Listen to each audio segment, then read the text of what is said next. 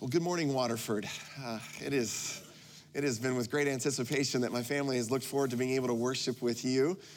We are so excited at the beginning of the year to have joined the Summit family, and so excited that I get an opportunity to come out and meet you. I've talked to Gary a lot. He loves you guys. I actually knew Sam as well. He has always spoken so highly of what God has done through Waterford, and just with great anticipation of what the foundation is, looking forward to a great future out here. So we're excited to be a part of it with you. Look forward to being a part of the journey going forward. John mentioned we got to know his family a little bit over the summer and into the fall last year when we actually moved in the neighborhood really close to where they're at.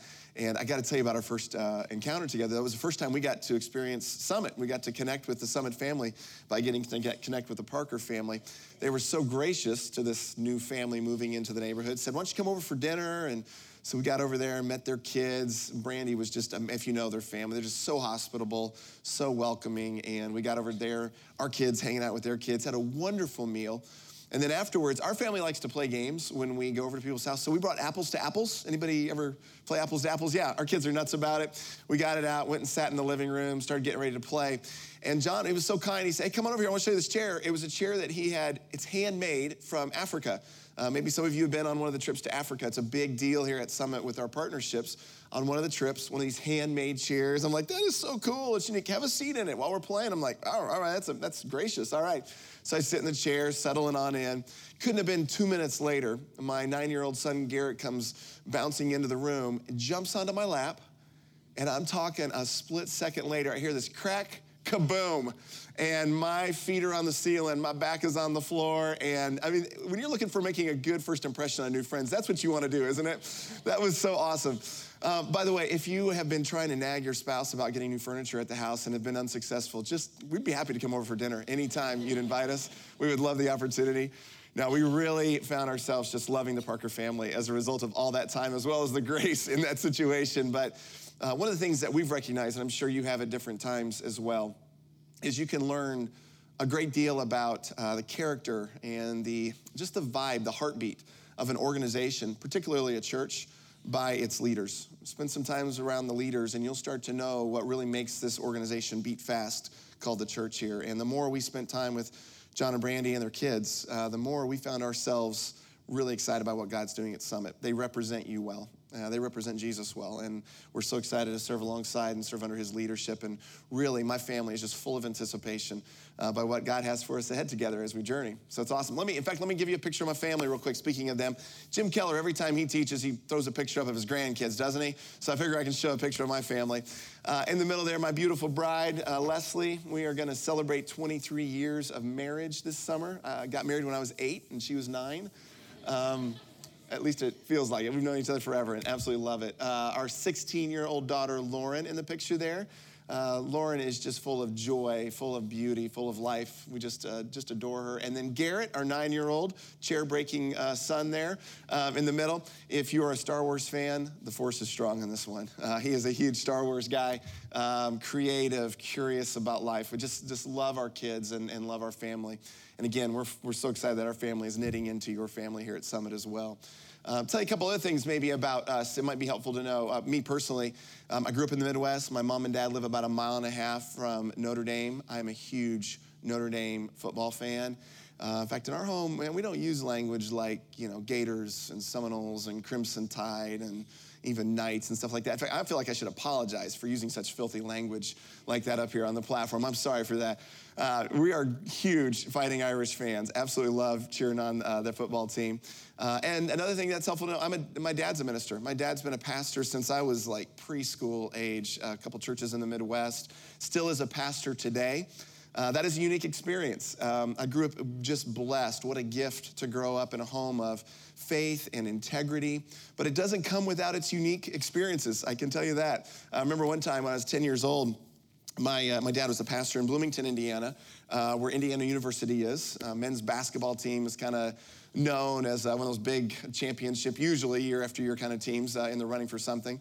In fact, they just hired a new head coach yesterday, I heard, so a lot happening in Bloomington. But at the time when I was there as a 10-year-old, they had just won the Big Ten championship in men's basketball. Everybody's excited, hitting the local stores to get some memorabilia about it.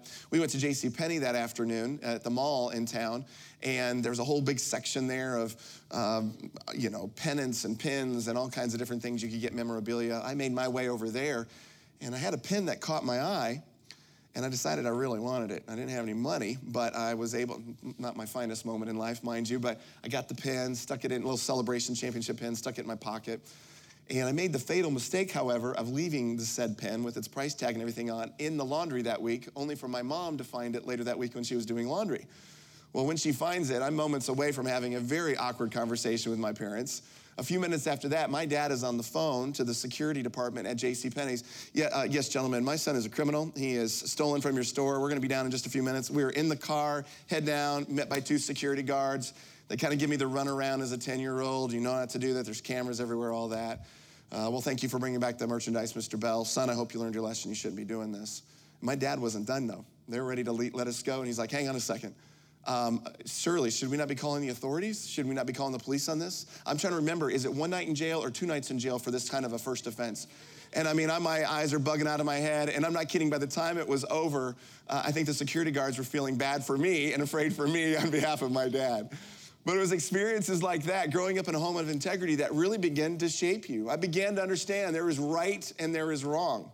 And when something is wrong, we do everything we can to fix it. When something is broken, we want to do what we can in our power to make it whole again. And in a word, that's called justice. That's what justice is all about, is taking something that we see that's not as it should be and restoring it to its proper place, what it should be, making it whole again. You grow up in a home like that, and it'll have an impact on you. It shaped my life in some areas. I remember when I was a sophomore in high school, I had a friend named Brian, and Brian, what made him different was his special needs. What made him unique also resulted in him often being the short end of ridicule and being made fun of repeatedly. And when you'd see something like that, it would just brew an angst in me. A passion would kind of flare up. And many times I'd come to defense of my friend Brian. And as is often the case when we come to defend the injustices that others face, we pay a price ourselves sometimes. And that was part of my journey. I remember when I was in college, I came home for the summer, and I was working at a manufacturing plant. And God gave me an opportunity to meet a guy named Richard. Richard was not a follower of God, had never really been in church much ever since his childhood. But I was, at that time, going to Bible college, learning seminary, learning how to prepare for the ministry, being a pastor. And so he was asking me about it, and he became very interested in the things of Jesus. And so he finally asked me, he said, hey, can I go to church with you this weekend? I'd love to go. I haven't been since I was a little kid. I'm absolutely. Here's what you need to know about Richard, though. Richard was black. He was African American. And the church I was a part of up in northern Indiana at the time, we're talking, there was no African Americans, there was no Hispanic, there was no Asian. We were just a bunch of pasty white Midwestern folk. And I'm like, absolutely, man, come to church with me. So I pick up Richard that Sunday morning. He's got a surprise for me. He's got 3 more of his African American friends, and I'm like just so excited to bring them to church, my new friends. I can take you to where the pew was in this sanctuary. That it's me, Richard, and my new 3 friends sitting next to him, where we worship together. And were we invited to worship? Absolutely. But not without prejudice. I mean, it's like it gets seared into your brain when you see the looks on people's faces. For him and his friends, but for me as well. And I remember just, man, this is wrong. Something just begins to stir inside you that says there is something wrong and it needs to be made right. There's an injustice here that is broken, and we are supposed to be about making this right. Injustice is all around us. No doubt you've seen it, and many of you maybe in your lifetime have experienced it. When you came in, when you've been looking on the screen, I wonder, have any of you noticed that there is something wrong on the screen today? Anybody catch that? What's wrong on the screen? There's a typo up there. Have you seen it? The word people is not quite spelled that way. And there's probably a few of you, especially if you're like school teacher type or really detail-oriented person, that are just like kind of twitching and itching out there like, I can't even hear what the guy's saying. Somebody fix that. And that's the way it can be. I watch like a talking head on the news. One of these guys will be talking. They got the little ticker going on the bottom. It's happened a few times that there's a typo. I don't care what he or she was talking about. All I can see is that typo. And I'm waiting for it to come back around. Please fix that. Please fix that. When we see that, it just rakes against us. Even if everything else is right, even everything's going good, when we see something that isn't as it should be, we know it needs to be fixed. And we got to do something to fix it, don't we? So if he hasn't fixed it yet, let's go ahead and fix that so you hear the rest of the message. But that's a thing. It's the injustice that rears up inside of us. And in fact, this morning, whether you claim to be a follower of Jesus or not, when you feel that just rearing up inside of you, that's actually a reflection of God. God's heart beats fast for justice, for wrongs to be made right, for things that are broken to be whole again. It's really the primary message of Scripture. It's everywhere, on virtually every page, that God wants to restore what it was broken and make it new, make it whole again. And that is really present in the passage that we've been looking at in this series. And so if you have a Bible, I want to encourage you to look at Luke chapter 4 with me. If you don't have a Bible, it's on the back of the bulletin today, and you can follow right along. But we want to look at these verses once again, that Jesus, it's many theologians believe his coming out party, his inaugural address, where this is the heartbeat of Jesus, the mission, what he was all about, and what he came to earth for and what he came to represent. So we'll be in Luke chapter 4 and beginning in verse 16. Read along with me. Jesus went to Nazareth, where he had been brought up, and on the Sabbath day he went into the synagogue, as was his custom. He stood up to read, and the scroll of the prophet Isaiah was handed over to him. Unrolling it, he found the place where it was written, "The Spirit of the Lord is on me, because he has anointed me to proclaim good news to the poor. He has sent me to proclaim freedom for the prisoner, recovery of sight for the blind, to set the oppressed free, and to proclaim the year of the Lord's favor." Then Jesus rolled up the scroll, gave it back to the attendant, and he sat down, preparing to preach. The eyes of everyone in the synagogue were fastened on him. And he began by saying to them, "Today, this scripture is fulfilled in your hearing." This is a very familiar passage to the people of Israel. And if you're like me, sometimes you'll look at it and you'll say, "What, Nazareth? Jesus is preaching in Nazareth, and what is it about that city? Is that important?" Well, it's where he had grown up. But you might wonder, is it a big city? Was it a metropolis and millions of people?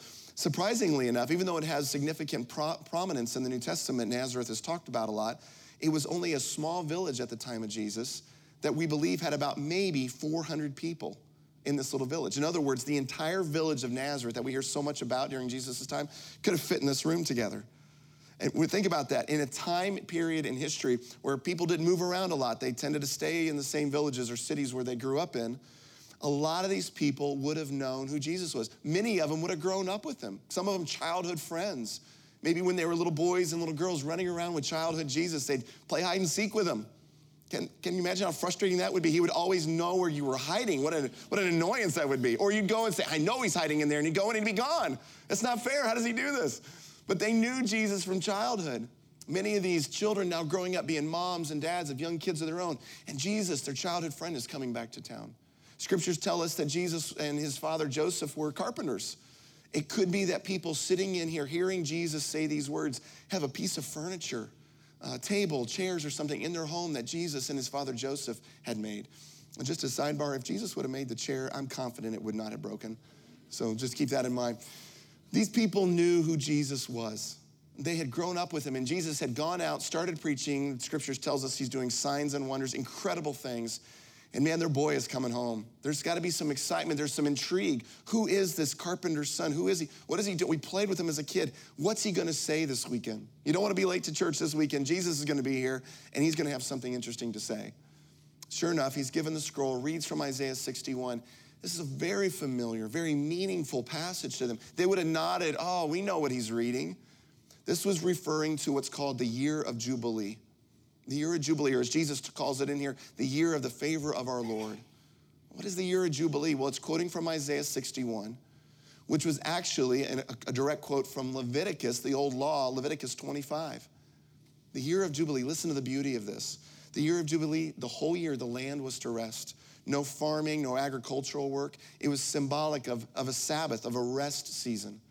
In addition, all things were made new. Debts that had accrued were wiped out. Debts were forgiven completely. Wouldn't that be nice, even in our day and age? Land that had been taken or seized because you couldn't pay your own bills, so they would seize your property. The land would be returned to its original owner, restored to where it should be. Even those, if you don't have any money, you don't have any land to pay off your bills, what's the next thing? You become a slave. You serve off as an indentured servant to pay the bills. All slaves, all indentured servants were set free. Even all typos were fixed. I mean, everything was set as it should be. It was made right. It was restored as new. This was the year of Jubilee, and they loved this passage. Generation after generation, they would pass it on. And Jesus puts a twist, a huge crescendo on the end of this. He says, all these things that you're familiar with, that your mom, your dad, generation after generation have passed on, they're talking about me. All of these things, sight for the blind, freedom for the prisoner, and on, it's fulfilled in your presence right here today, right here, right now. This is what I'm about. And so through this series, we've been looking at each one of these phrases that Jesus talks about. And the one we want to look at particularly today for just a few moments is freedom for the prisoner. Jesus says, I come bearing the good news of freedom for the prisoner. What does he mean by that? What does Jesus mean when he says he wants to set prisoners free? I'll give you a statistic. The most recent statistics that the U.S. Bureau of Justice is able to compile and offer for us tell us that roughly 2.4 million people, right now, as we sit here today in the United States, 2.4 million people are behind bars. No doubt many of them are there because of different crimes they've committed. Some of them are there because of injustices that have been served against them. But as we sit here, 2.4 million people are in prison today. You know who some of them are? The ones that John talked about earlier, the one that Dave will serve every week in worship. Some of their friends, some of our Summit family who are behind bars at 33rd Street. You may wonder, you may have heard Dave talk about it, or it's been talked about, why do we put such an emphasis on serving people behind bars? Why are they part of our church there as well? And that's a fair question. We put a lot of man hours to it, put some resources to it. We need 8 new volunteer men, and I encourage you to be a part of that if you can. Why is that such a priority to us? Well, one of the things that drives us is what Jesus himself said in Matthew 25. In that chapter, Jesus is giving this list and examples of what does it look like to be one of my followers? What kind of attributes would mark the life of someone who identifies with me and I would say is one of my disciples? And one of the phrases Jesus says in there is, when I was in prison, you came and visited me. What's interesting about this is there is no record, biblical or historical, of Jesus ever really being arrested or put into prison, except for when he was crucified. He was never put into prison, though. And so what is he talking about? When I was in prison, you came and visited me. Well, it's a challenge for those to say, to the disciples, to say, the people that we, because of crimes or injustices they faced, they've been set aside away from society. Even them, I identify with them. They matter to God too. And if you want to be one of my followers, you need to do what you can to visit them as if you were visiting me. And I love what Jesus is doing here. He's adding value to every life. Everybody matters. He's identifying with the prisoner. Even the rest of society didn't want to identify with him. And so we as his followers want to identify with that part of our church as well. That's why it's so important, because everybody matters to God. So clearly in this passage, when he's talking about setting prisoners free, there's an element of social and judicial aspects to this. But there's a lot of us that are not behind bars. And yet the scripture makes it clear that Jesus is actually talking about this not only from an incarcerated position, but from a human condition as well. In John chapter 8, Jesus says this, verse 34. He says, truly I tell you, everyone who sins, and the best we can tell, that's hovering right around about 100% of people right now. Everyone who sins is a slave to sin. Everyone who sins is a slave to sin. That word slave in other parts of the New Testament, the Greek original word, is actually translated prisoner. When we sin, all of us, I struggle, you struggle, I miss the mark, you miss the mark. When we sin, we are prisoners to sin. So Jesus is talking about the human condition here, not just of some people who would be behind bars, but of all people who before God in our standing, we're held captive by sin. All of us to some extent are held captive. And then here's the good news. There's this clear message in Scripture that God wants all of us, however, to experience freedom. That's the whole message of Jesus, to come and set the prisoners free. Look what it says in the New Testament, Galatians 5:1. It is for freedom that God has set us free. Galatians 5:13, you, my brothers and sisters, were called to be free. 1 Peter 2:16, live as free people. There's a pattern there, isn't there? The heartbeat of God for justice to set you free, even from your captivity, is beginning to emerge. And these verses, again, are not just for people who are behind locked doors today. They are for every one of us. It's the desire of God's heart for us to know what it really means to be free. Think of it this way. I mentioned there's roughly 2.4 million people today in the United States behind bars. They're being held captive, right? But how many people do you believe, while not physically incarcerated, are really experiencing some version of captivity themselves? I mean, every day in our humanity, so many are held by captivity in so many different ways. Let me just list a few here and see if you can relate either from previous experiences or maybe even right now what you're experiencing. Many are held captive by shame, others by fear. So many are held captive by hurts and betrayals, by personal defeats and failures.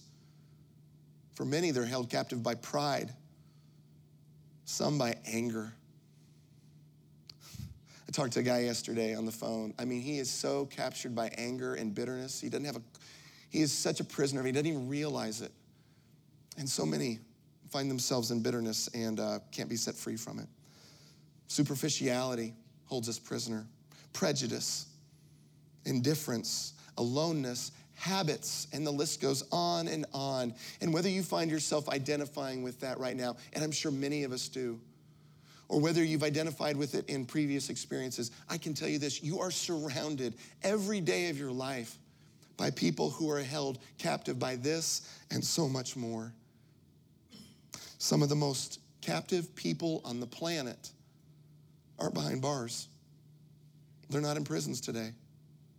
And yet, ironically enough, spend some time with them, some of the most free people on the planet are behind bars today. How can that be? Well, it's because there's a difference. There's a difference between what your status is or where you physically find yourself and what you experience, like on a soul level. Think about this. Part of our church this morning is in 33rd Street in the prison over there. And here's the thing. Even though they're behind bars, it doesn't mean they can't be free in their soul, in their humanity. And likewise, just because we can sit here in the comfort of coming and going as we please and experience freedom as citizens and freedom as people, it doesn't mean that some of us are experiencing freedom in our soul, freedom in our heart. Just because there's not constraints on you doesn't mean you don't know what it means to be captive. Then there's others who sometimes will say, well, let me tell you what freedom is. Freedom is being able to do whatever you want, anytime you want it. Nobody's cramping my style. I get to make all my choices for my life. That's what freedom's all about. Okay, let's play that logic out for a second. If that's what freedom is all about, then if you have a swimming pool, go home this afternoon after we're done, drain your swimming pool, stand on the edge, and do a swan dive right into it. Well, that's stupid, isn't it? That's ludicrous. But if you play out the logic of that's what freedom's all about, being able to do anything you want, that's its purpose, then go ahead and do that. But it wouldn't make any sense. Freedom has to be about much more than that, doesn't it? Because all you're going to do is really hurt yourself, and you're not going to help anybody else in the process. Frederick Buechner said it this way: to obey his strongest appetites for drink, sex, power, revenge, or whatever leaves man the freedom of an animal to take what he wants whenever he wants it, but not the freedom of a man to be human. God has something so different planned for us than just to exercise our freedom because we can whenever we want to. No, freedom is more than just that. It's being free, get this, it's being free to be who God has designed you to be. There's a purpose to your freedom. If you were here at the beginning of the year, Zach Van Dyke was doing a series on the Good Samaritan. Over and over in that series, you remember him saying this? This is what you were built for. This is what you were built for. You are free because you can live out what you were built for. And just like Jesus, we were built to love others, to serve others, to make things right, to make things new as they should be. Galatians 5 tells us this: you, my brothers and sisters, you were called to be free, but do not use your freedom to indulge the flesh or your selfish desires. Instead, use your freedom to serve one another humbly in love. Verse 14, for the entire law is fulfilled in keeping this one command: love your neighbor as yourself. This is what you were built for. You've been set free to make things right, just as Jesus modeled for us. Let me give you a couple of things to note about captivity. When we think about people who are being held captive, there's two reasons that usually has led to this. First of all, they've done something wrong. There's a reason they've been held captive, because they did a wrong, they missed the mark, and they deserve to be captive. The other reason that we often get held captive is because of an injustice, some kind of circumstance, whether it's man-made or the brokenness of our world, but something is holding us captive. And it's a wrong that's been done to you. It's an unfair injustice in your life. Either you deserve it because of something you've done, or it's an injustice that's created in your life. Here's a beautiful thing about the New Testament. It doesn't matter which one of those things are holding you captive today. Jesus doesn't differentiate between them. Whether you're being held captive because of something that you've missed the mark in and you've done wrong, he wants you to be forgiven and know freedom. Or if you're being held captive because of an injustice or a circumstance that is just holding you prisoner, he wants you to be free. And he's made a way for you to experience that regardless of which one you have experienced. When I was, a few weeks ago, I was in Israel. I had a chance to take a tour of the Holy Land. And man, first time ever, amazing trip. And just love it. I highly recommend it if you've never been able to do it. Got back, and of course, one of the first questions, especially friends at Herndon have been asking, oh man, what was your favorite thing? Tell me about it. That would take a long time to try to figure out the answer. There's just too many things that were just too amazing and life-changing, and it just opens the scriptures into a new way. It was amazing. But I can tell you the thing that gave me the most chills, the stuff that made the hair on my arms stand up. And I'll do that with the help of a couple of pictures here. On one of the days, we were just outside the old walls of Jerusalem. And where we're standing here is on the ruins of the courtyard of Caiaphas's palace. Caiaphas was a high priest in the New Testament at the time of Jesus. This is where his palace was. You see the ruins all around. But you look at those stairs that kind of go up between the walls. Those are no ordinary stairs. Over 2,000-year-old limestone stairs that with absolute certainty, historians believe Jesus, after he had the Last Supper with his disciples, walked right down these stairs on the night he was betrayed, and the night that he would be arrested and ultimately crucified. As he walked down, and again, we're here in Caiaphas's courtyard. If you can go to the next picture, these stairs will continue right here in the foreground. That's looking the other way. These stairs go right down into what's called the Kidron Valley, or sometimes referred to as the Valley of the Kings. It goes right down in there past the trees and kind of take a straight left. You go up in the middle there. See where there's some cars and vans. I don't know if you can see it out there. By the way, we're not 100% sure whether those cars were there at the time of Jesus. That may not be the case, but the topography hasn't changed. Jesus would have walked down these stairs right through where that road is, right through where those cars are. Would have walked up towards, you can see the walls of Old Jerusalem, the Dome of the Rock up there, up in the left. He would have walked right in front around the outside bend. And then you see the trees right in the middle in the top, kind of a darker green. That set of trees is where the Garden of Gethsemane is. We had a chance to visit that a couple days after these pictures were taken. The Garden of Gethsemane, where Jesus just prayed fervently for this cup to pass over him. He knew the crucifixion was coming. He knew that he was going to give his life, and it just weighed down on his soul, and he prayed, but he was willing to follow the Father obediently. This is where Judas would kiss him on the cheek and betray him. This is where the soldiers would come and grab him and arrest him, ultimately leading to his crucifixion. Immediately after his arrest, you know what happens? They walk right back the same path that they just came. They come back around the front of the city walls that were there at the time, walk through that valley there where the cars are, come right back up these very steps. I mentioned we're taking the picture right here from the courtyard of Caiaphas's palace. It was Caiaphas's palace where Jesus was condemned for claiming to be the Messiah, for claiming to be the Son of God. And he would ultimately be held in prison there, and then he would ultimately be crucified shortly thereafter. But there's something significant about the courtyard as well. Remember the Last Supper, Jesus is talking to his disciples, and he tells them, you are all going to deny me before the crucifixion takes place. You're going to pretend you didn't even know me. And Peter stands up and says, I'm with you to the end no matter what it costs. And Jesus' response is this, before the rooster crows, you'll deny me 3 times. You know the story if you've heard it. Well, the scripture tells us that Peter does indeed deny Jesus 3 times. I mean, just vehemently. Even profanity is laced in it in some of the translation it talks about. He doesn't want to have any identity with who Jesus is. And you know where he's doing that? He's standing right in the courtyard of Caiaphas's palace when he does that. And immediately after he does, we're told that a rooster crows, reminding him, it's a voice of the rooster to remind him of his failure. And he goes away in bitter tears. And here's the thing that was really amazing, and besides all of it, right from where we're standing, our tour guide, amazing tour guide, is telling us all about this. I'm kind of clicking pictures. He's talking about the rooster crowing, and I'm not making this up. Right as he says that, from down in the Kidron Valley, I'm not kidding, hair on arms to stand up. I was like, wow. 2,000 years later, and to kind of experience what Peter would have felt in that moment. And I walked away from that and just kind of, hung on to that. And I started thinking about the role of the rooster, the voice of the rooster, is to remind Peter of his failure. That's the only purpose. I thought about today. Every day we're failing, just like Peter did. We fail. We reject Jesus. We miss the mark, whatever it is. We fail. And do you know good and well, of course you do, there's voices all around you that want to remind you of your failure. Sometimes there's voices in you that want to remind you of the things that are being in your life that have been holding you captive. All the voices want to remind you where you've missed the mark, but I want to encourage you, listen to that one voice who in this passage says, I have come with good news.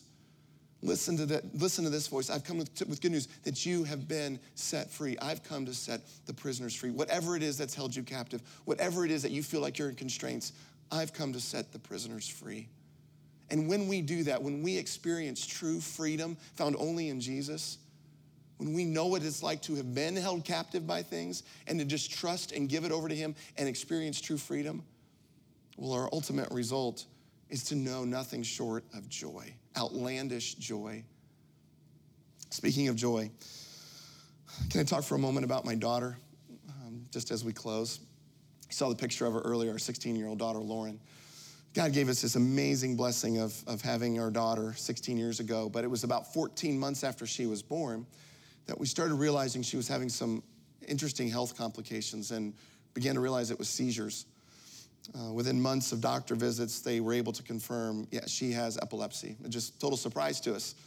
Nobody on either side of our family, they said something in her brain should have turned right and it turned left, and there was just some kind of a cortical dysplasia is the medical term for it, that just it didn't heal right in there.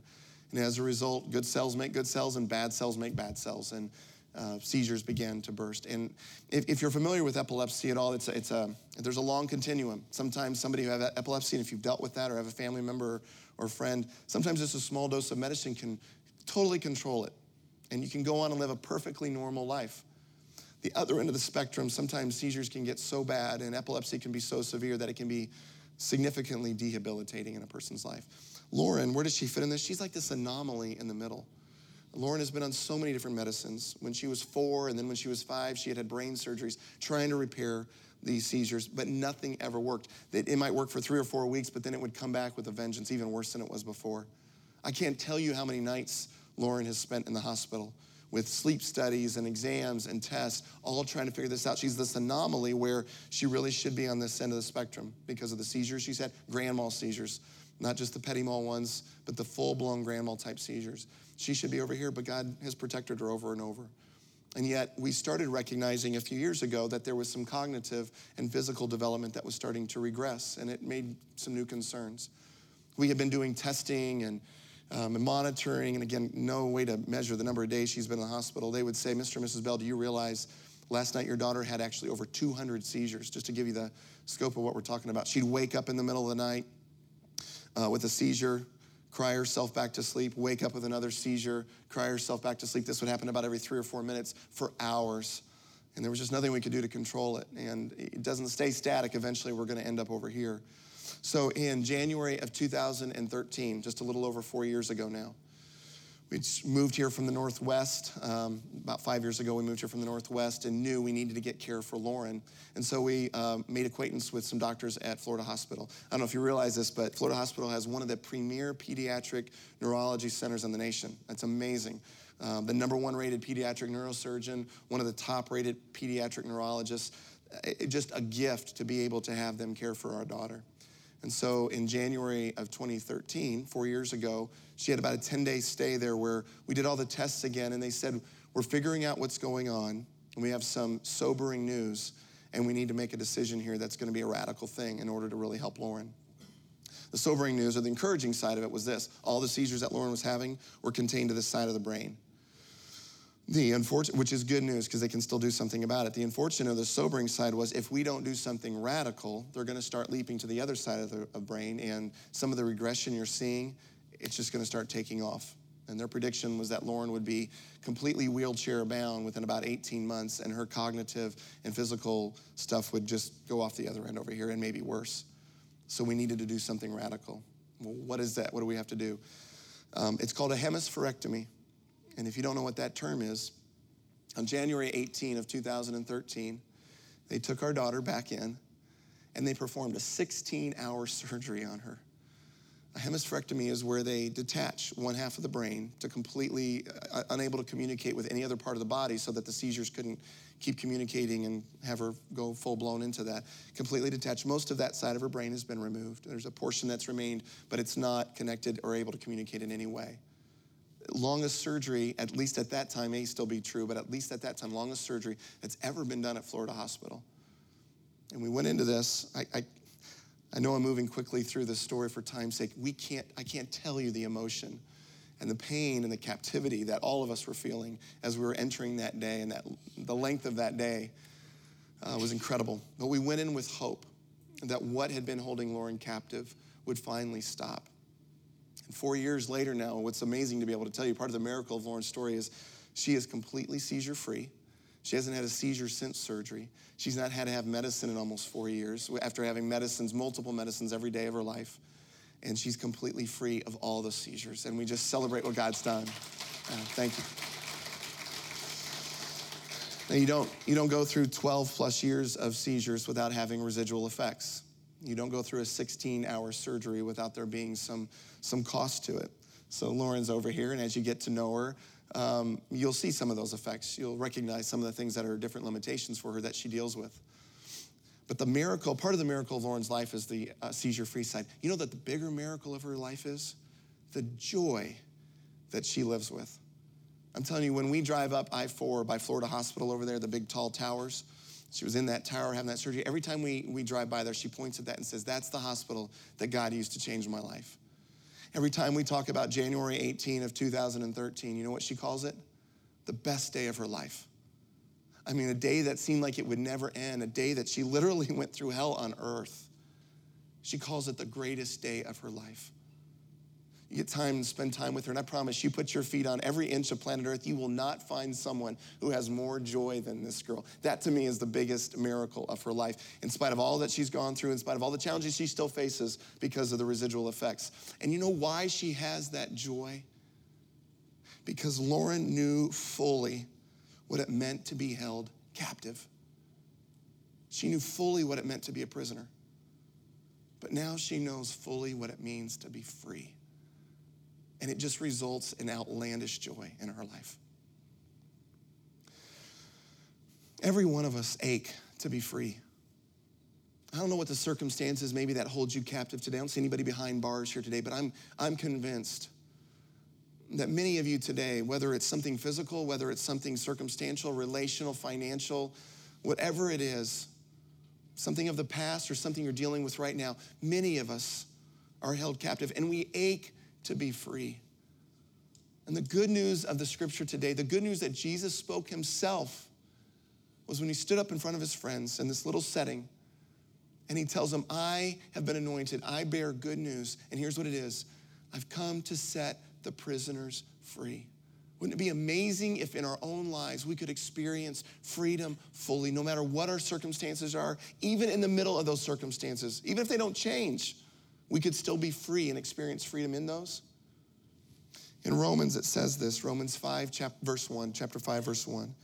Therefore, since we have been justified through faith, we have peace with God. You know what that word justified means? Sometimes Christians say that word means just as if I never did it. And that's kind of a good interpretation of it. But justify, this big theological word, it really means you have been declared made right.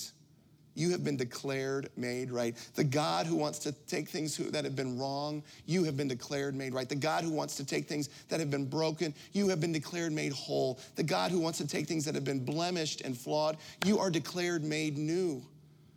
I have come to set the captives the prisoners free. And Jesus would later say in the Gospels that if the Son, speaking of himself, if the Son sets you free, you are free indeed. Can I invite you to pray with me?